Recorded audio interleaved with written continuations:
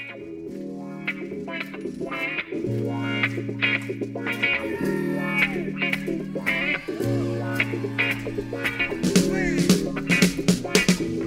Steve McLeod, and this is Bootstrapped. It's a podcast for people running bootstrapped software companies or wanting to run one. I run two bootstrapped software products, Feature Upvote, which lets your customers vote on ideas to improve your product, and Sabre Feedback, which offers a feedback widget you can add to your website. Follow along as I learn from talking to other bootstrappers and experts, and just maybe you'll learn something too. I'm joined today by Derek Grigg. Welcome to the show, Derek. Thanks, Steve. Nice to be here. Derek runs PageProofer. I really appreciate Derek coming onto the show to talk about PageProofer because actually it's a competitor to one of my own products. Derek, tell us briefly what PageProofer is and what it does. Sure. It's a visual feedback tool. So it's a tool that you can add to websites when you're doing site development or even after you've launched your site to collect feedback on your site, mostly from designers, developers, marketing people that may be doing content on your site. If they notice something that's wrong or if they want to do a content change, they can quickly leave a note, almost like a virtual sticky, right on your website. And the people that are working on your website get a notification and can go and make that change. So this works with sites that are publicly visible, so anybody can do the feedback, or is it just people, is it just on private sites? Actually, both. So it does work on local development sites, staging sites where you have it restricted to a small team, or even public sites. You can still restrict the feedback to team people, or you can open it up to the general public as well. And this is a B2B SaaS model, right? The SaaS being software as a service where people pay a monthly subscription or annual subscription. Yes, that's correct. Tell us a little bit why and when you started PageProofer, the creation story, if you will. Sure. It's the classic, there's got to be a better way to do this was kind of the genesis behind PageProofer. The other business that I do is website development as a contractor. And when I was just in my early stages of that career, working with a lot of creative agencies, a lot of marketing agencies, there was a lot of feedback that goes back and forth while you're building websites with, changes, bugs that need to get fixed, things that just need to get changed on the website. And there literally was no good way to manage all of that information. I would get bombarded with emails, text messages, spreadsheets with long lists of things that needed to get edited. Sometimes you would even get a PDF where people had done print screens of the website and literally gone through and marked it up with a marker or with a virtual marker, and just it kind of called out all the things that needed to get changed. And it was just super frustrating, very, very difficult to keep track of all the feedback. And I had one of those moments where I was getting frustrated on a project and said, there's got to be a better way to manage all this information. And kind of sat down one weekend and started plugging away at it. That was around 2009, 2010, I think. Worked away at it for the initial version, very, very rough MVP, took about a month or two to pull together. Started to get things ready to be able to do some type of a beta launch. And then Steve Jobs made his infamous Flash is dead proclamation. And of course, I had written PageProofer in Flash, taking advantage of a lot of the things that just were kind of embedded into the Flash player at that point. If I can interrupt, do you think Steve Jobs was intentionally aiming at you when he said that? Like it was you he wanted to hurt when he said Flash is dead? I didn't take it personally, but it certainly definitely hurt. It hurt that one, I had put a lot of work into this specific product, and now I knew if Apple was not going to be supporting it, there wasn't any reason in going forward with it. And two, a lot of the development work that I did was also Flash-based work as well. So it was kind of like a double gut punch from Steve Jobs that I had to deal with. They say, they being the experts, that you should use solid, established technologies that you know well when you're studying a product, rather than some new flashy thing that flashy, that's the wrong word to use here, some novel technology that might not last. But actually, it was the opposite case here. I mean, back in 2010, nothing was as established on the web as Flash. Yeah, and that was really why I chose to go on it. Like, it seemed like a very solid technical place to build, or a technical solution to build PageProofer on top of. It embedded in literally any browser, any modern browser at that point. The kicker was that it didn't, or it wasn't going to work in mobile devices. And I knew at that point, as soon as Steve made that announcement that they weren't going to support Flash in mobile devices, and knowing that mobile devices were really growing, I just said to myself, this doesn't make any sense. So it was literally back to the drawing board. The timing could not have been worse. We had a newborn in our house at that time. We have 4 kids. That was the 4th that just arrived. We were planning on moving houses. So it was just, on top of everything else being chaotic in my life, to have all that work quite literally flushed down the drain really, really hurt. And it took a few years for it to finally, the product to get rewritten in HTML and JavaScript, which just took a lot more work than having done it in Flash, because you didn't have the same tools available. And by that point, there were some other competitors in the market that had kind of gone public in the interim. So now, in addition to having completely rewritten it, I faced a big uphill challenge in trying to market it into a space that now had some competition, where initially there were none, or at least none that I was aware of. So you lost that early mover advantage first into the market. Hey, just to help our listeners gauge the size of PageProofer as a business, do you mind telling us what stage you're at? For example, is it a profitable side project? Is it your main source of income as a one-person show, or is it bigger than that? Sure. It's a profitable side project at this point. It's about 20 to 25% of my income right now. So starting from 0 to get to 25%, I'm actually quite happy with that. I wish it was 100% of my income, so that I wouldn't be doing the contracting work. I'd really love to be full-time on it, but that just hasn't panned out that way. But it is nice that every year it's becoming a more significant part of my overall income. So I know I'm on the path to getting there. It's do you have some sort of grand plan to get there, or are you just happy to let it slowly to develop? Not a specific grand plan. I mean, I'm trying different things, different marketing strategies. Really, at this point, I think I've exhausted all of the kind of the get market share quick things that I've stumbled across. A lot of them have been failures.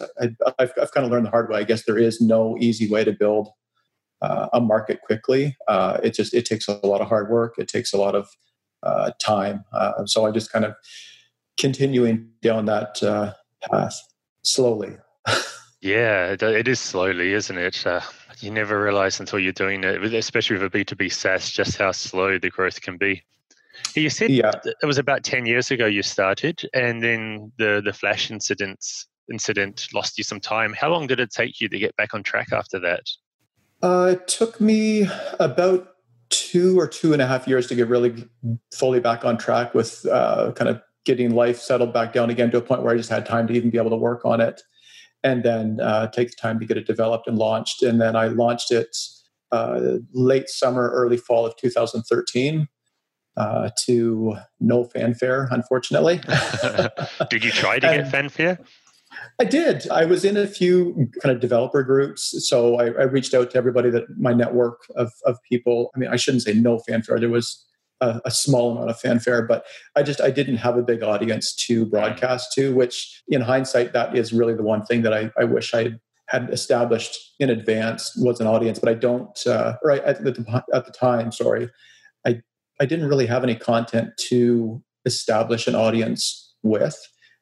So I've over time have generated content on PageProofer and built an audience of trial accounts and paid customers that are interested in what PageProofer does and are interested in the marketing and the content. But kind of pre-launch, I didn't have any of those pieces in place. Derek, the truth is most of us don't.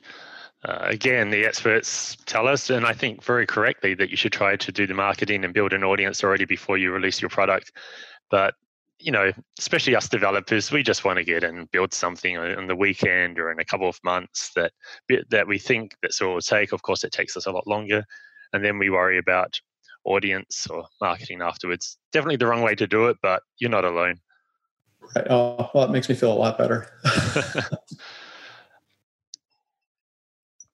So now you do have an audience of such. Is that like via an email newsletter or some other means in which you reach out to Yeah. people? So the website, just the kind of the content, the blog posts, and then I do a semi-regular email that goes out to all of our, I call them customers, but customers and I guess trial subscribers, anyone who's signed up, or anyone who's been added as a user, because you can, once you have an account, you can invite other people to use PageProofer. So really anybody who has had a touch point with PageProofer is included in that email. And then so they're signed in by default and then they can unsubscribe. Is that the model? Exactly. Yeah. That's one of the terms of conditions is you agree to a not uncomfortable amount of email marketing from us. I try, and I'm one of these people that just, I don't want a lot of stuff in my inbox. I don't know that a lot of people do. So I try not to bombard people. I find that services that I've signed up for, if they send emails on a weekly or biweekly basis, it's too much information. It's so much noise. I'd rather get one really good email from a company every once in a while, as opposed to a bunch of chatter that I'm just going to completely filter out. So how often are you sending the newsletters on average? About once every 4 to 6 weeks right now. Oh, that sounds good. I'd say if it was less often than that, then you'd be doing yourself a disservice, because that's long enough for some people to think to themselves, who's this PageProofer? What is this? I don't remember any PageProofer. Yes, yeah. And that was another lesson learned when I first started. And again, it comes down to content. I had no content to share with people. When you're first starting as a developer, your mindset is feature, feature, feature. So all of my time was spent developing features and not working on marketing, not working on content. So now I think I've changed my mindset around to giving marketing the importance that it needs, or the mind share that it needs, and trying to get the message out. And I've also I have better tools in place now to be able to do email marketing. When I first started, I don't even think I had MailChimp or anything set up when I first started doing it. It was very, very manual. And I started putting pieces in place to be able to automate that. So, a mailing list, started with MailChimp, and now I moved over actually to something that just runs off of my website that saves quite a bit of money compared to MailChimp every month, which is nice, and just more control over how the mail goes out and how it looks, which is good. So, and the deliverability, if you're using your own tool, do you find that you still get the same rate of emails landing in people's inboxes? Yep, same rate. It's all through reputable mail server, so I haven't had any issues with kind of any increased amount of bounce backs or anything on the email. And the open rates have stayed consistent, which has been good. I was concerned when I first switched that I would see a big drop, and I've seen it just be consistent, which has been good. What about time? Does this take you more time than it would just using MailChimp, having to manage the mail server yourself? It's actually saved me time, because in MailChimp I was having to do a lot of extra work when I was trying to get my email messages together. I'm a little OCD when it comes to how things look, and I could never get the look completely right in MailChimp. I was never completely satisfied with it. So I would spend a lot of time unnecessarily tweaking the templates and things, trying to get them to look right. And the way that I have it now running off of the website, or off my own website, it just works, or looks the way that I want it to look. The side benefit is that I can more tightly integrate it with the main PageProofer system. So when people sign up, it's just easier to add people into the proper lists. It's easier to segment it's easier to segment people based on, are they a customer? Are they a trial? Have they canceled? Have they expired? Just different things. It's easier to be able to manage those lists kind of internally, as opposed to trying to integrate with MailChimp or some other outside mail provider. What about the content that's in those newsletters? Is it blog posts about general things related to your field, or is it about what you've done to your product, what improvements you've made, or is it something else? No, a lot of it is updates or feature requests that people have sent in. So it's notifying the user base that those features are now available, or if I get a lot of questions about how people they're struggling with using PageProofer in a specific way or on a specific site, if I feel like there's something there that the larger community might want to know about, or the larger PageProofer community might want to know about. I can address that in that email. If I come across an interesting article about development or design, I might include that too. So it's not a ton of overly interesting information, but it's enough, I think, that it does keep PageProofer hopefully front of mind for the people that are using it, and does provide a little bit of value. I generally get a couple emails back every blast that goes out just saying, hey, this is a feature that I was really looking forward to. So it's kind of validation that I'm sending out the right kind of message and hitting the right people with it. Oh, that's sweet to actually get replies to your email and newsletter. It doesn't happen often, but it does feel very nice when you see those come back into your inbox, as opposed to the unsubscribe me now emails, which are not always so friendly. Oh my goodness. Even, I guess you have the unsubscribe link at the bottom of the emails, right? Yeah, people don't always read the entire email, I guess. Yeah, those are annoying. It's like, okay, well, you've sent me an angry unsubscribe. Let me just click that little link for you at the bottom that instantly unsubscribes you. Yeah, some people are just angry. Yes, yeah. So that seems to be your strategy for cultivating the existing trial users or people who have tried it, and to keeping the current customers happy. What about getting people onto that list in the first place, or getting them to your site to sign up? What's your main strategy there?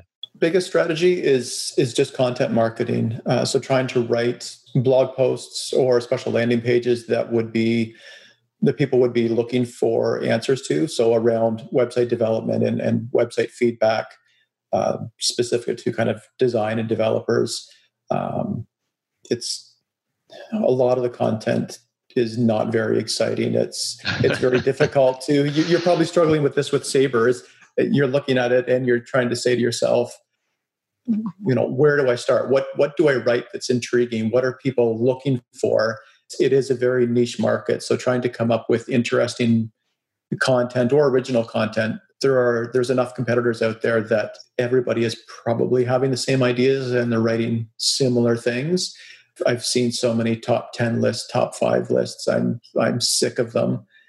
So I'm trying to come up with better ways of communicating, gathering feedback or why it's important for people, or, there's better ways of doing it.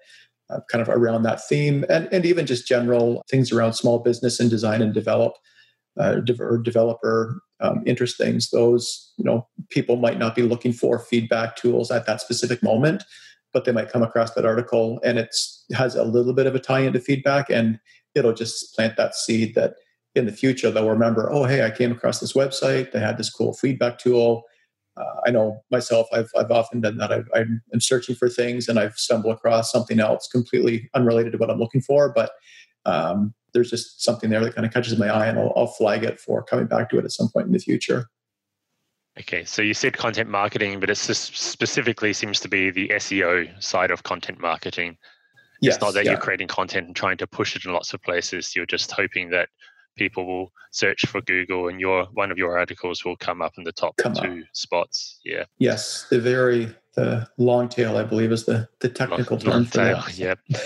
Have you noticed lately just how many Google ads? Wait, let's go back a bit. Do you browse with an ad blocker on?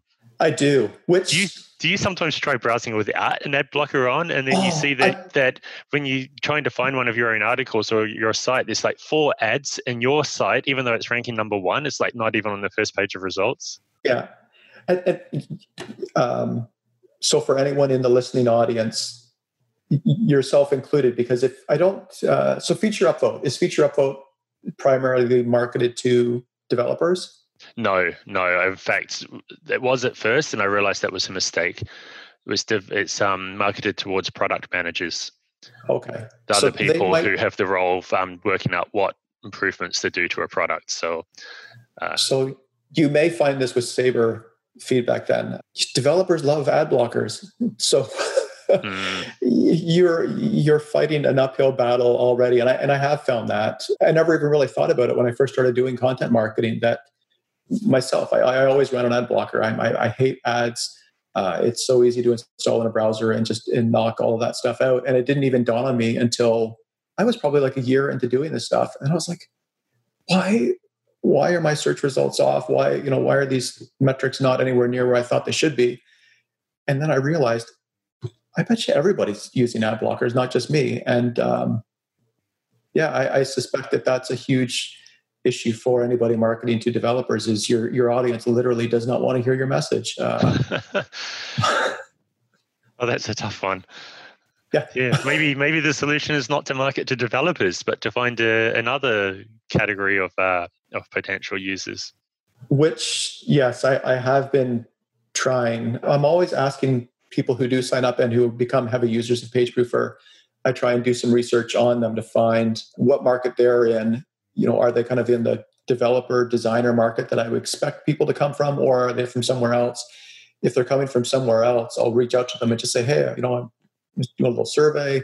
I've got a couple questions. Would you mind answering? Not everybody wants to answer, but the ones who do, I've been able to gather some interesting information from them. And it's even turned into some articles as well.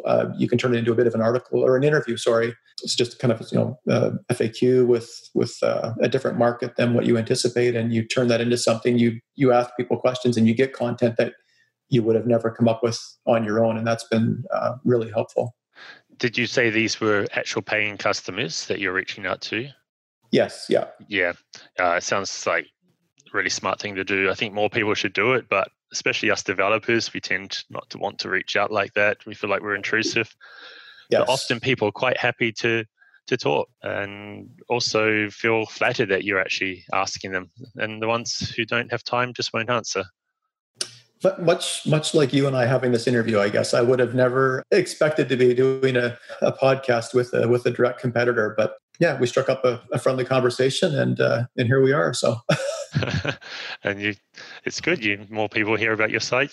Speaking of competitors, how do you see the competitive landscape? It seems to me there's a lot of competitors in this field we're doing, feedback tools for a website. How do you handle that huge competitive space? Do you ignore your competitors? Do you fixate on them, or do you try to keep a healthy balance?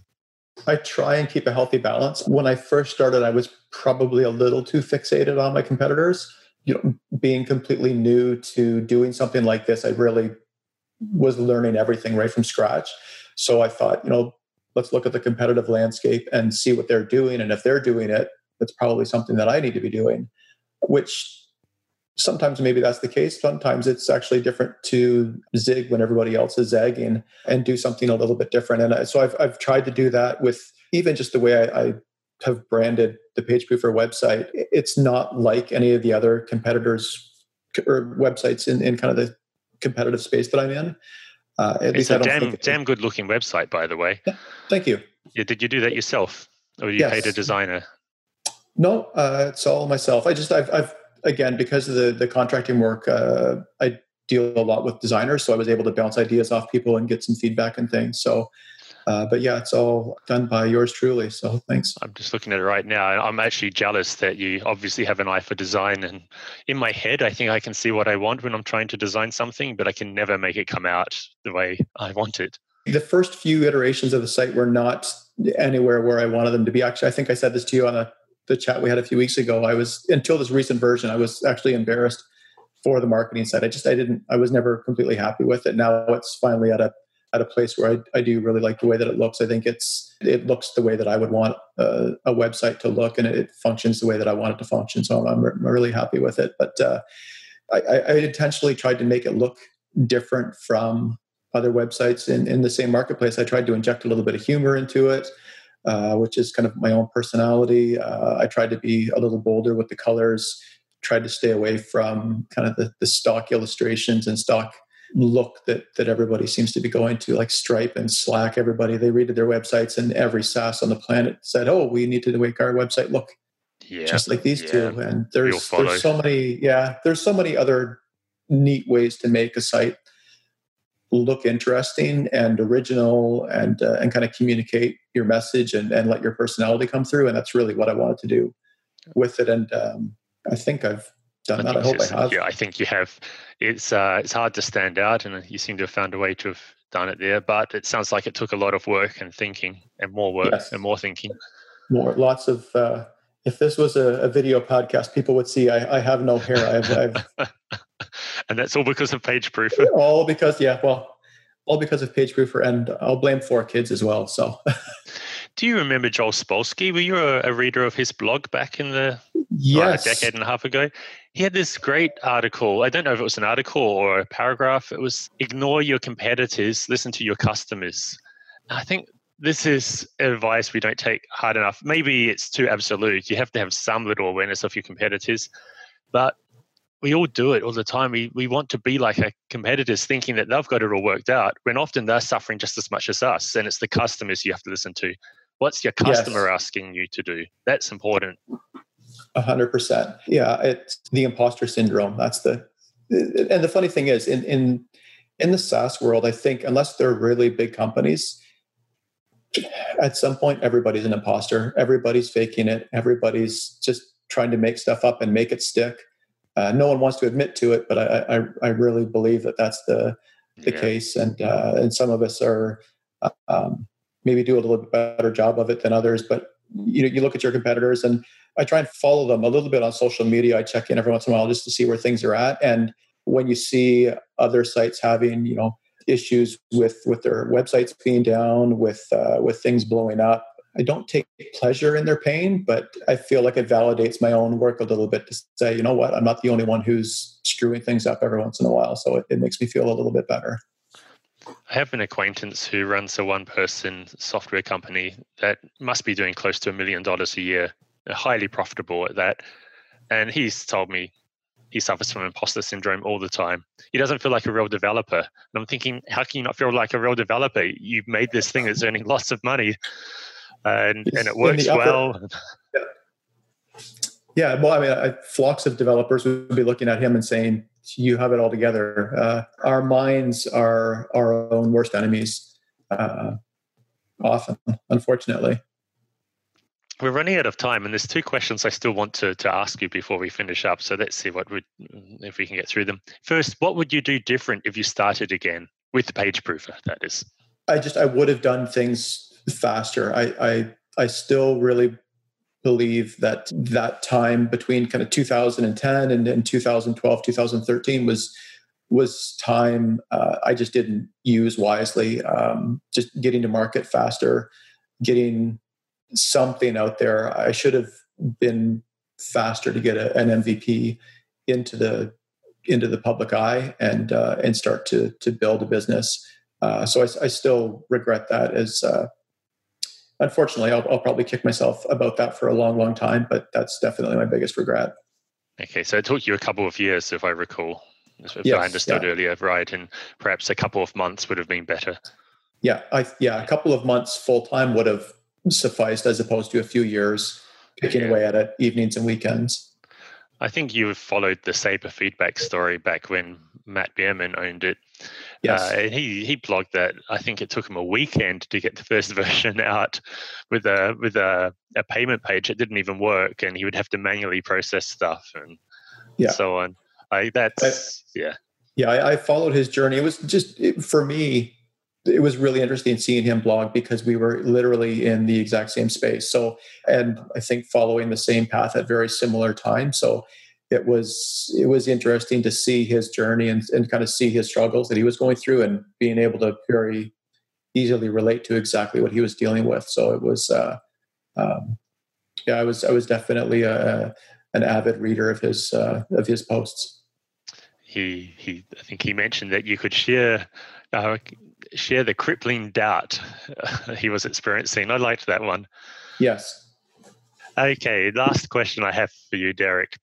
What tips would you have for a new competitor in this space? Maybe somebody who just acquired a small product that's a direct-ish competitor. I think my microphone's starting to short out. I don't know if I can answer that question. Hello, are you there? Yeah. Advice. I think it would be 2 things that we have discussed. One would be ignoring the competition, which I know you probably know that, but it's just probably good to hear it from somebody who is a competitor. Figure out what you need to do with Sabre Feedback, figure out its own unique message and what makes it special in the market, and then find a way to be able to communicate that. I think those would be the one. The other would be just stay the course. It's been a challenge. Any business is a challenge. I've found doing something completely on your own is probably the most challenging thing I've ever done professionally. I've always been a bit of a lone wolf. I've worked independently for, it's probably going on close to 20 years now, which is hard to believe.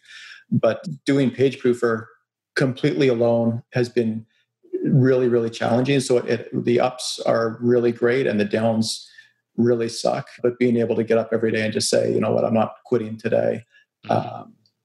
And some days that you're really dragging yourself out of bed and down to the office to be able to plug away stuff that you really don't feel like doing. And other days it feels like an absolute joy to be in front of your computer and working away at stuff that people are finding valuable and they're paying you money to do, but just staying that course and kind of trying to not be too high and not be too low. But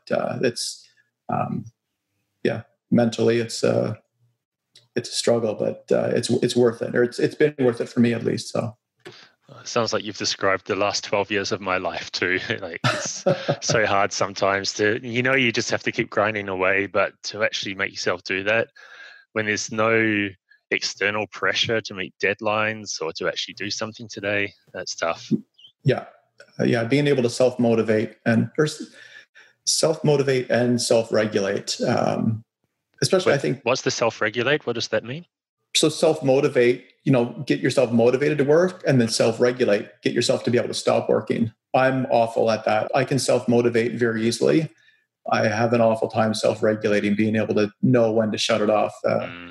When you work for yourself and you work from home, it's very easy to never not be working.